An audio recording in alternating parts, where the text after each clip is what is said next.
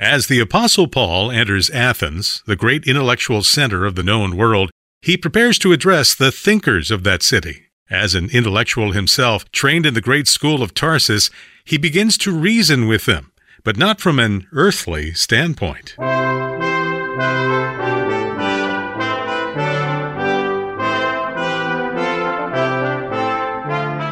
Welcome to the Bible Study Hour, a radio and internet broadcast with Dr. James Boice, preparing you to think and act biblically. The Apostle Paul approached the philosophers of Athens wielding their own tool, reason. His reasoning, however, was based not on human philosophy, but on the Word of God, far superior to the stoicism and materialism of the men of that city. Join Dr. Boice now as he explores Paul's methods and the words he used to speak to the philosophers of that great city and direct them away from their unknown God to the one true God, the Lord Jesus Christ. Paul's missionary journeys and missionary efforts have increasingly come to be centered on the great cities of his world. At the very beginning, when he set out with Barnabas on the first missionary journey, we're told that he visited an island, that is a whole geographic area, Cyprus. He passed through it from one end to the other, and we're told very little about any specific ministry in towns, villages, or cities. After that, when he moved over to the area that we know as Turkey, we're told of areas that he passed through. Those areas eventually gave way to cities, and even to great cities. And when he passed out of Asia into Europe, we began to see that his ministry was focused almost entirely in these great cities of the ancient world, in Philippi, Thessalonica, and Berea, and now in this chapter in Athens, which is the greatest city of them all. Or at least it was. Great New Zealand Bible teacher and commentator Blakelock says in his study of Acts at this point that Athens in the first Christian century was in the late afternoon of its glory. That is true, of course. Athens is a city that strikes a great note in our minds if we know anything of ancient history. It had a glorious golden age. Few cities, even few nations on the surface of the earth have ever equaled the splendor of Athens in the 5th century BC, in that period which perhaps was not greater than the scope of 50 years. It had achieved a great series of military victories, and so its greatness in some respects was a response to a military threat. Herodotus writes about it in his histories. The Persians wanted to expand out of Asia, out of their great empire that stretched all the way from the borders of Europe to the Indus River. And they were about to push into Europe and did twice, and were resisted on both occasions by the Greeks. The great military moments of European history in the early days are centered in those victories. At Marathon, where a small band of Greeks withstood the vast armies of the Persians. The Persians marched into Greece with an excess of 1 million men. The Greeks had at the greatest possible muster of all the fighting men, of all the Greek cities, at the most 100,000. And yet they successfully defeated the Persians at Marathon and that great land victory, and in connection with the same campaign at Salamis, where the Persian fleet was thoroughly routed by the Greek ships. In the years that followed those military victories, Athens rose to a pinnacle of greatness. The Persians had overrun the land. They had destroyed the city thoroughly, far more than the Germans ever destroyed London during World War II. But the Greeks rose up with a will and rebuilt it.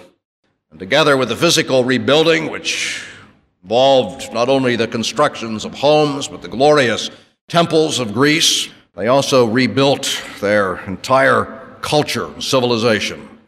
They built a democracy. Greece is the first example in all history. Athens, the first example in all history of a real democracy, a city-state run by the people, with elected officials responsible to them. It was an age of great literature. The great classic plays were written during that period. An age of philosophy. It was the age of Socrates and Plato. It was an age of art. Praxiteles developed the great forms of Greek art that were imitated in Europe throughout all of the succeeding centuries, down to and including the time of Michelangelo, who uses exactly the same forms as he molded his great artistic creations. And yet, as I have intimated, this great period of Greek history, this golden age of Athens, passed very rapidly away. The Greeks of Athens got into a disastrous war with Sparta. It dragged on for 27 years. It was the destruction of Greek civilization and power. Athens never again regained her glory, and although she became a great intellectual center, although her reputation as a focus for Greek thought and intellectual inquiry persisted, even the intellectual inquiry took on a lesser note, and the great philosophers of the past were succeeded by those who had less ability, and finally only by those who were imitators of the great men who had gone before. Now, it was hundreds of years later that the Apostle Paul visited this city and preached the sermon that is recorded for us in this chapter. What do you suppose the reactions of Paul were as he came to Athens here in the first Christian century on this second missionary journey? Well, for one thing, he was a man who had been trained in one of the great university centers himself, the center that was in Asia, in Tarsus, where he had been born and grew up. He was a privileged citizen, a Roman, as well as a Jew by birth, and he had received a masterful education. He indicates it in part in this sermon, quoting from two of the Greek poets, Aratus and Cleanthes, when he said, "We are his offspring." They all recognized where that had come from. And perhaps also even in the way he gave his address, the very fact that he seemed so at home in this setting and spoke in a way which was obviously directed to the philosophers of this great university city shows that he had had a university training as well. He came from a distinguished university. He was visiting a distinguished university, and no doubt Paul had great respect for this city that was so well known and so illustrious in the intellectual history of his time. It would be, if I may speak as a Harvard man, as a Yale man visiting Cambridge, or as someone from Cambridge, England, visiting Oxford, with great respect for a university which is older and yet was much the same. And yet we can't escape thinking, can we, that Paul must have been greatly distressed as he entered into dialogue. That's the proper word, of course, in this setting, dialogue with these philosophers that were there dominating the intellectual scene. Luke tells us about them. He says they were Epicureans and Stoics. You may know that the Epicureans were a body of philosophers founded by a man named Epicurus, and that their chief goal in life was to attain the maximum amount of pleasure and the minimum amount of pain. We've taken that word and have spoken of Epicureans as mere hedonists, though it wasn't quite true that they were hedonists in our sense. Hedonists, as we use the word, are those who abandon themselves to anything. They weren't doing that exactly. But they were great materialists. They said, this life is all there is, and you only go around once. And their philosophy was, if it feels good, do it, and if it doesn't feel good, stay away from it. Don't do anything that hurts, and do everything you can that helps. And so they tried to set up a form of life based upon their materialistic philosophy in which they achieved the maximum good. You know anybody like that today? We live in an age dominated by Epicureanism. Materialism, pleasure first, do what pleases me, avoid pain. Above all, don't take on responsibility if it means anything difficult. Just enjoy yourself because this life is all there is. Imagine how Paul, steeped in the Old Testament with his knowledge of the eternal God, must have thought about that philosophy. We read here in the passage that he saw the idols and was bothered by them, but he was bothered by that as well. Aren't we bothered by that? When we see it all around us, people who live for now, who haven't the faintest idea that they're eternal beings, that this life is a moment compared to eternity, and that you prepare for eternity not by indulging yourself now, not by living for material things, but by coming to terms with the eternal God. Paul must have been bothered by that, and we should be as well. And then there were the Stoics. We know that word. They were a group of philosophers founded by a man named Zeno, or two Zenos. This one came from Cyprus. They taught that life is filled with good and bad, and you can't really avoid the bad. But what you have to do is, well, our phrase for it would be grin and bear it.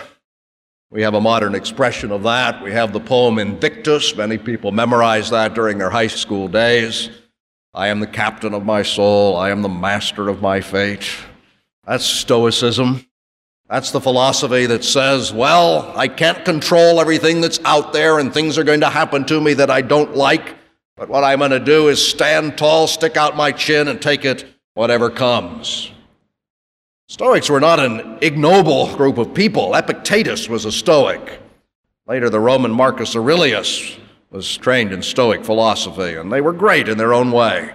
They were willing to endure hardship, and these men actually made a mark, as the Epicureans, for the most part, did not. And yet it was a rather tragic philosophy. You know anybody like that? Many Stoics around us. They don't have any sense of divine guidance in their life. They don't think that God is accomplishing something in them and guiding their destiny and bringing hard times as well as good, but for their own good, knowing that all things work together for good to them that love God.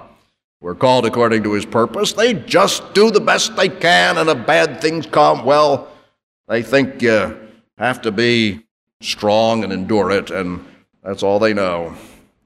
I think Paul must have been bothered by that as well, bothered by the Stoics as well as by the Epicureans. And yet what Luke tells us is that the thing that bothered him most was the idolatry. And the reason is obvious, isn't it? The idolatry gives birth to the philosophy. It's your idea of God that forms how you think. If you have a high idea of God, if you know the true God, then you'll have a godly, uplifting, helpful, positive philosophy.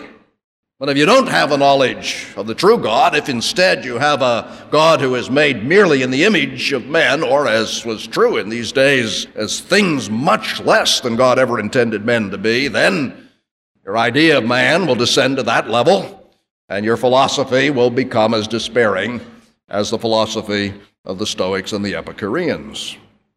So Paul looked around the city, saw the idols. The idols were everywhere. One of the ancients said that in Athens it was easier to find a god than a man, meaning that idols were just everywhere you went. And Paul looked at this and he realized that this was what was wrong with the society. I wonder if we have that kind of insight, because, of course, that's exactly what's wrong with our society, the idols, false ideas of God. Oh, we read in the papers of the problems. We read about crime, and we read about breakdown in morals. We read about lack of commitment.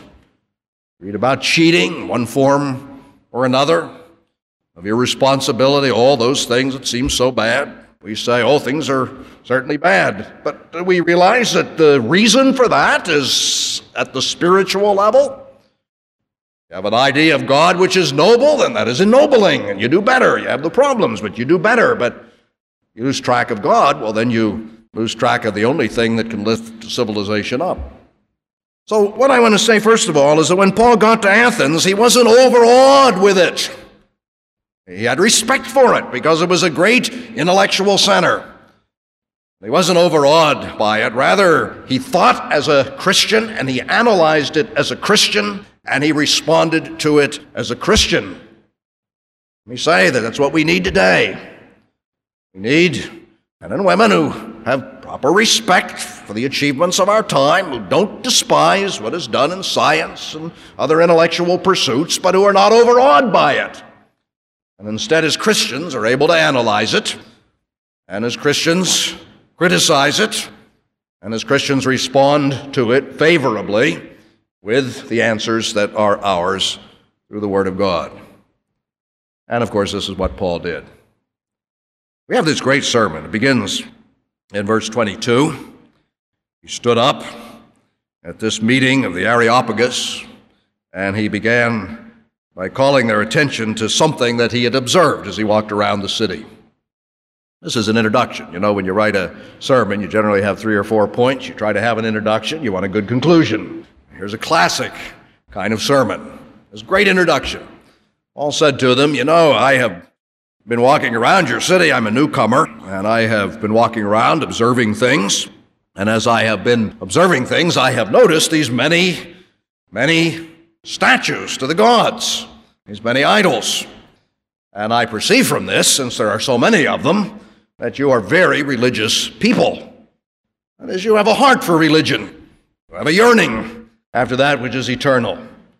But he said, I did notice one thing. As I moved around the city, I saw an altar which, to my mind, sums up where you are at in your spiritual or religious quest.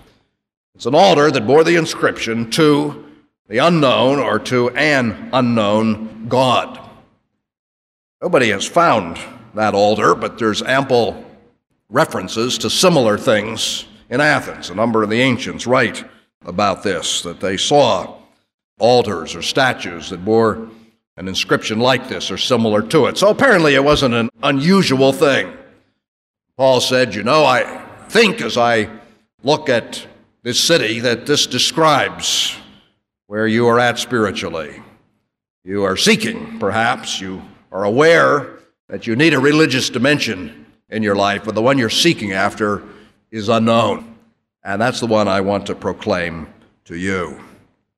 Paul does not say at this point, though you can tell that he is thinking of it from the way the rest of the sermon goes, the kind of things that he spells out later so forcefully in Romans 1.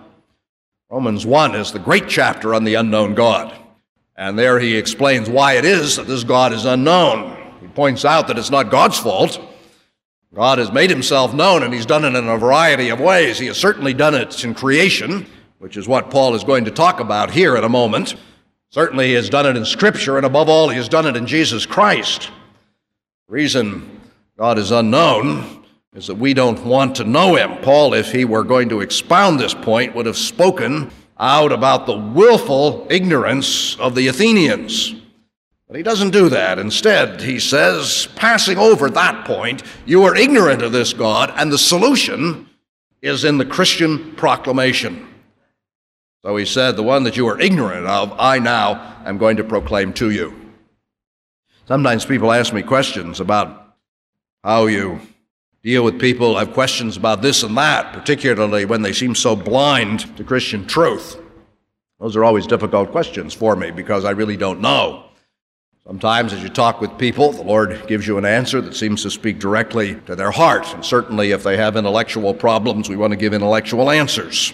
Paul said on one occasion to be ready always to give an answer to the hope that's in you with meekness and fear. And we want to be able to do that. But generally, I say the problem is not basically in the explanation. We should give explanation, and if there are problems, we should answer them. But basically, the problem is in this rebellion of the human heart. And Paul's solution, indeed the solution of Christian preaching generally in the New Testament and elsewhere, is in proclamation. It's making God known, saying who God is. You say, well, why does that work? Why should we do that? If people have problems, don't they find that impossible? Well, yes, intellectually they may. But what happens is that in the proclamation, which God has sent us to do, God himself is pleased to work. God takes the truth by the power of his Holy Spirit. He carries it home to the hearts, and that is what Paul was trying to do here. Now, if you make outlines of sermons, this is a good sermon to make an outline of. There's the introduction, and now here's point 1. God is the creator of all things. What Paul says in verse 24, the God who made the world and everything in it is the Lord of heaven and earth, and he does not live in temples built by hands. This is the point that he develops so carefully in Romans 1, as I indicated a moment ago. God has not left himself without a witness. It is true that not all races have the Scriptures. In the Old Testament, God gave the Scriptures only to the Jews. But all races, all people, all times, and in all places have the witness of God in creation. The witness of God in the heavens, on the wonders of the heavens, the witness of God on earth and the wonders of the earth. God, he said, is not a God who dwells in temples made with hands. Above all, he is not a God of idols made by human hands. God is the God, the creator, God of heavens and the earth. And secondly, Paul points out that God is the sustainer of all things. Notice verse 25. He is not served by human hands as if he needed anything, because he himself gives all men life and breath and everything else. God is the one who keeps us living. God is the one who sustains moment by moment the creation that he has made.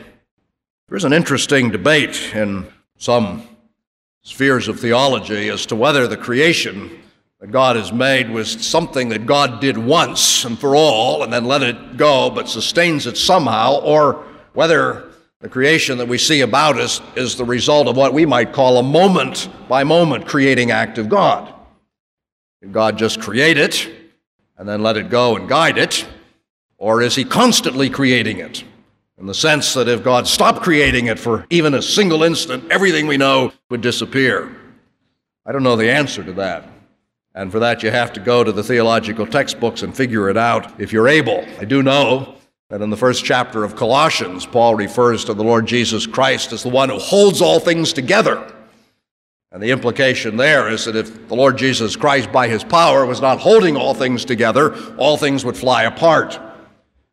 At any rate, this is the God Paul is proclaiming, a God who not only created all things, but sustains all things. The very fact that we are here, that the world is here, that we are alive, that we can think is the result of the power and sustaining activity of this God. That's the God, you see, that he's come to proclaim to these intellectual but quite ignorant Athenians. Then, in the third place, he says that God not only sustains the universe, but he also guides the affairs of men. Paul speaks of it here in terms of nations. Verse 26, from one man he made every nation of men, that they should inhabit the whole earth, and he determined the time set for them and the exact places where they should live. We would refer to this in theology as the eternal counsels of God, or the hidden counsels of God. We use the word hidden because we mean by that God has not revealed these things to us in Scripture. We don't know the future. We don't know what God has determined to do with the nations. But nevertheless, God has determined to do it. God is active, and what God determines comes to pass. Paul says, this is the God with whom you have to deal. Not a weak God, not a God that you entreat and get him to change his mind, but a God who has already determined that you Greeks, for example, should be Greeks, and you Athenians should be Athenians, and you Americans should be Americans, and whoever else it may be. God has determined all these things in advance. But now he says, and this is his fourth point, it follows from this, that if God has revealed himself in creation, and if God sustains creation, including us in our life, if God has determined the bounds of our habitations and our future and our destiny, it follows from this that we should seek him out and try and find him. That is the purpose of the general revelation. God has revealed himself in creation in order that we might find him. We might seek him out. Paul uses an interesting word here, and it is a powerful and very suggestive term. It's translated, perhaps reach out for him and find him, in verse 27, or feel after him, as one of the older versions says. Interesting thing about that is the very word that is used in Homer for the groping of the Cyclops after he had been blinded by Odysseus. Odysseus blinded him. He had one eye. You know the story. You know how he did it. And then Odysseus wanted to sneak out of the cave, and we're told that the Cyclops was groping around, feeling after Odysseus that he might find him and kill him. Now that's the word that Paul uses here. It's as if he's saying that in our sin we're blind as the blinded one-eyed Cyclops. And nevertheless, you see, creation is there. We can feel the creation even if we can't see the God who made it, and that alone is sufficient to impel us to seek God out. And yet what is the conclusion? The conclusion is that we have not done that. We haven't sought after the true God. Instead, we've made idols. We've made things that we can handle, things that we can manage, things that we can see. We haven't sought after the God who has created all things and sustains all things and has a destiny for us and all other men and women. You see, with the flow of the sermon along those lines, why Paul now calls for repentance. He hasn't spoken of the gross immorality of the Athenians, though he certainly could have done that. He hasn't spoken of the intellectual arrogance of the philosophers, though he could have articulated that as well. But he has spoken in general terms of their failure to seek after the true God. And now he says, God calls on all men everywhere to repent. Notice how he says it. Verse 29, quoting their own poets who had at least this insight, therefore, since we are God's offspring, Cleanthes has said that, and Aratus too.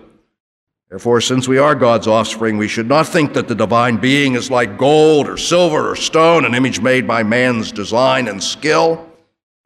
In the past, God overlooked such ignorance. But now, he commands all people everywhere to repent. See, we have that message for our generation, and that's the word of God for us, if we ourselves have not done it. Christianity doesn't begin by saying you're a good fellow. Doesn't begin by saying everything's going to be nice if you just get in touch with God. Christianity begins by saying you have failed to seek after the true God. You have gone your own way. You are willfully ignorant of spiritual things, and God commands that you repent of that ignorance. Then, of course, having repented of it, he holds out the gospel, speaking of Jesus Christ.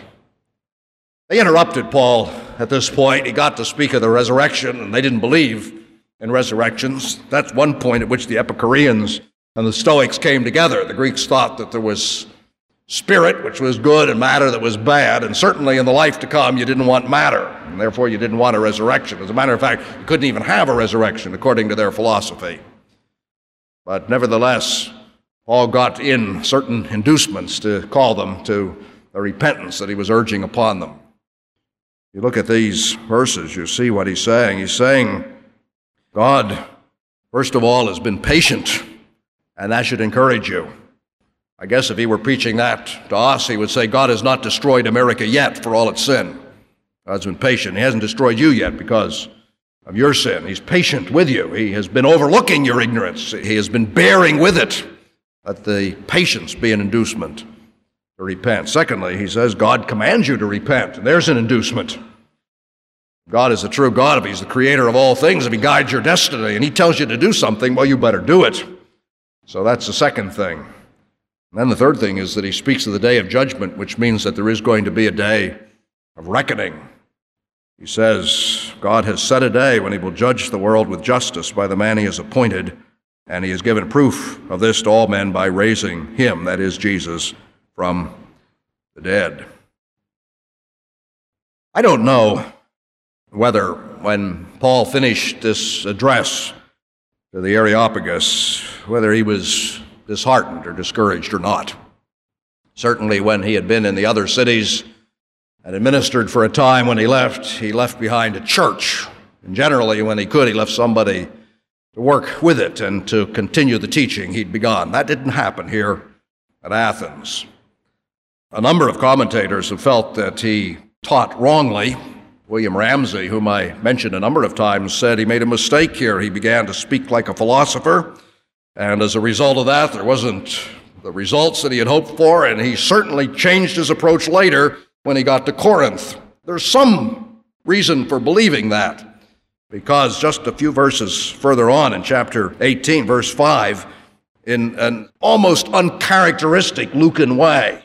Luke, the author of the book, says when Silas and Timothy came from Macedonia, they found Paul devoting himself exclusively to preaching. And maybe that is a way of saying that Paul said this kind of academic address to the philosophers is not the way to go. There's something to that. When he wrote to the Corinthians later, he did say, I determined among you not to know anything but Jesus Christ and him crucified. And yet it perhaps is also unfair. Early on, we're told that he reasoned in the synagogue with the Jews and the God-fearing Greeks. In other words, he did the same thing there that he'd done in the other cities. And certainly when it says he reasoned with them, it means he reasoned from the Scriptures. He was teaching the Bible. And here was a special situation, and he certainly handled it well. He spoke directly to the needs of the people in terms they could understand, and what he taught was biblical theology. They say, I don't know whether it's proper to criticize the Apostle Paul at that point. At any rate, I think I'm not going to criticize him, because who am I to criticize the Apostle Paul? But if you say, was he discouraged? He may have been. Here was this great city, this great intellectual center, and when he had finished, he'd spent some time there. When he finished, he didn't have much to show for it. And yet he had something, didn't he? You read at the end, a few men became followers of Paul and believed. Among them was Dionysius, a member of the Areopagus, that is, one of the leaders, one of the philosophers there in the ruling court. Also a woman named Damaris and a number of others. That would mean at least two, so there were at least four, and maybe there were a few more. Later there was a church here. It actually did get established, although it doesn't seem to have been established in Paul's day. That last paragraph indicates the reactions that people have to the gospel. It says some sneered, and some sneer today. It says some postponed a decision. They said, we'll hear you again on this subject. But it also says that some believed. Whether Paul was discouraged or not, he had a hard task in Athens. It's very hard to speak to intellectuals. Very hard to speak to people who are basking in the glory of a former age. Whether that's an intellectual glory, whether that's a religious glory. My grandfather was a bishop in the church or some such things. Very hard to speak to such people. And it's hard for us. And yet Paul did it, and we're to do it too. And if our results are no greater than his, we shouldn't be profoundly disheartened by that, because we should know that God always allows his word to bear fruit in one form or another. When we speak to our age with all its arrogance and pride, there will be some who sneer, and they do sneer when we witness. There will be some who postpone the decision. You think they're so close if they would just make a commitment, but they say, no, I don't know quite enough. I want to talk to you about it again, and the moment passes by. That's discouraging. But there are also some who will believe, and they are the lost sheep.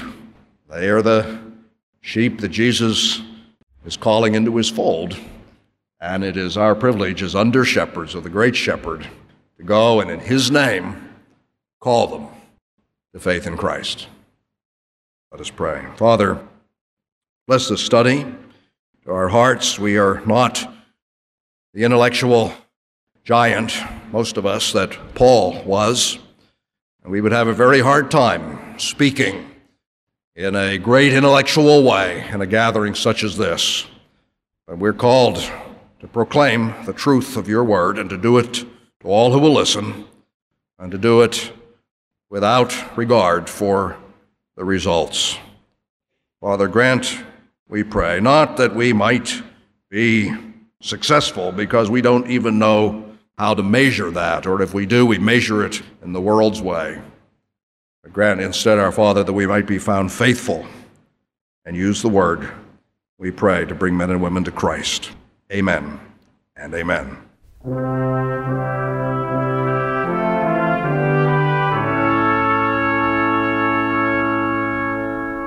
Thanks for listening to this message from the Bible Study Hour, a listener-supported ministry of the Alliance of Confessing Evangelicals.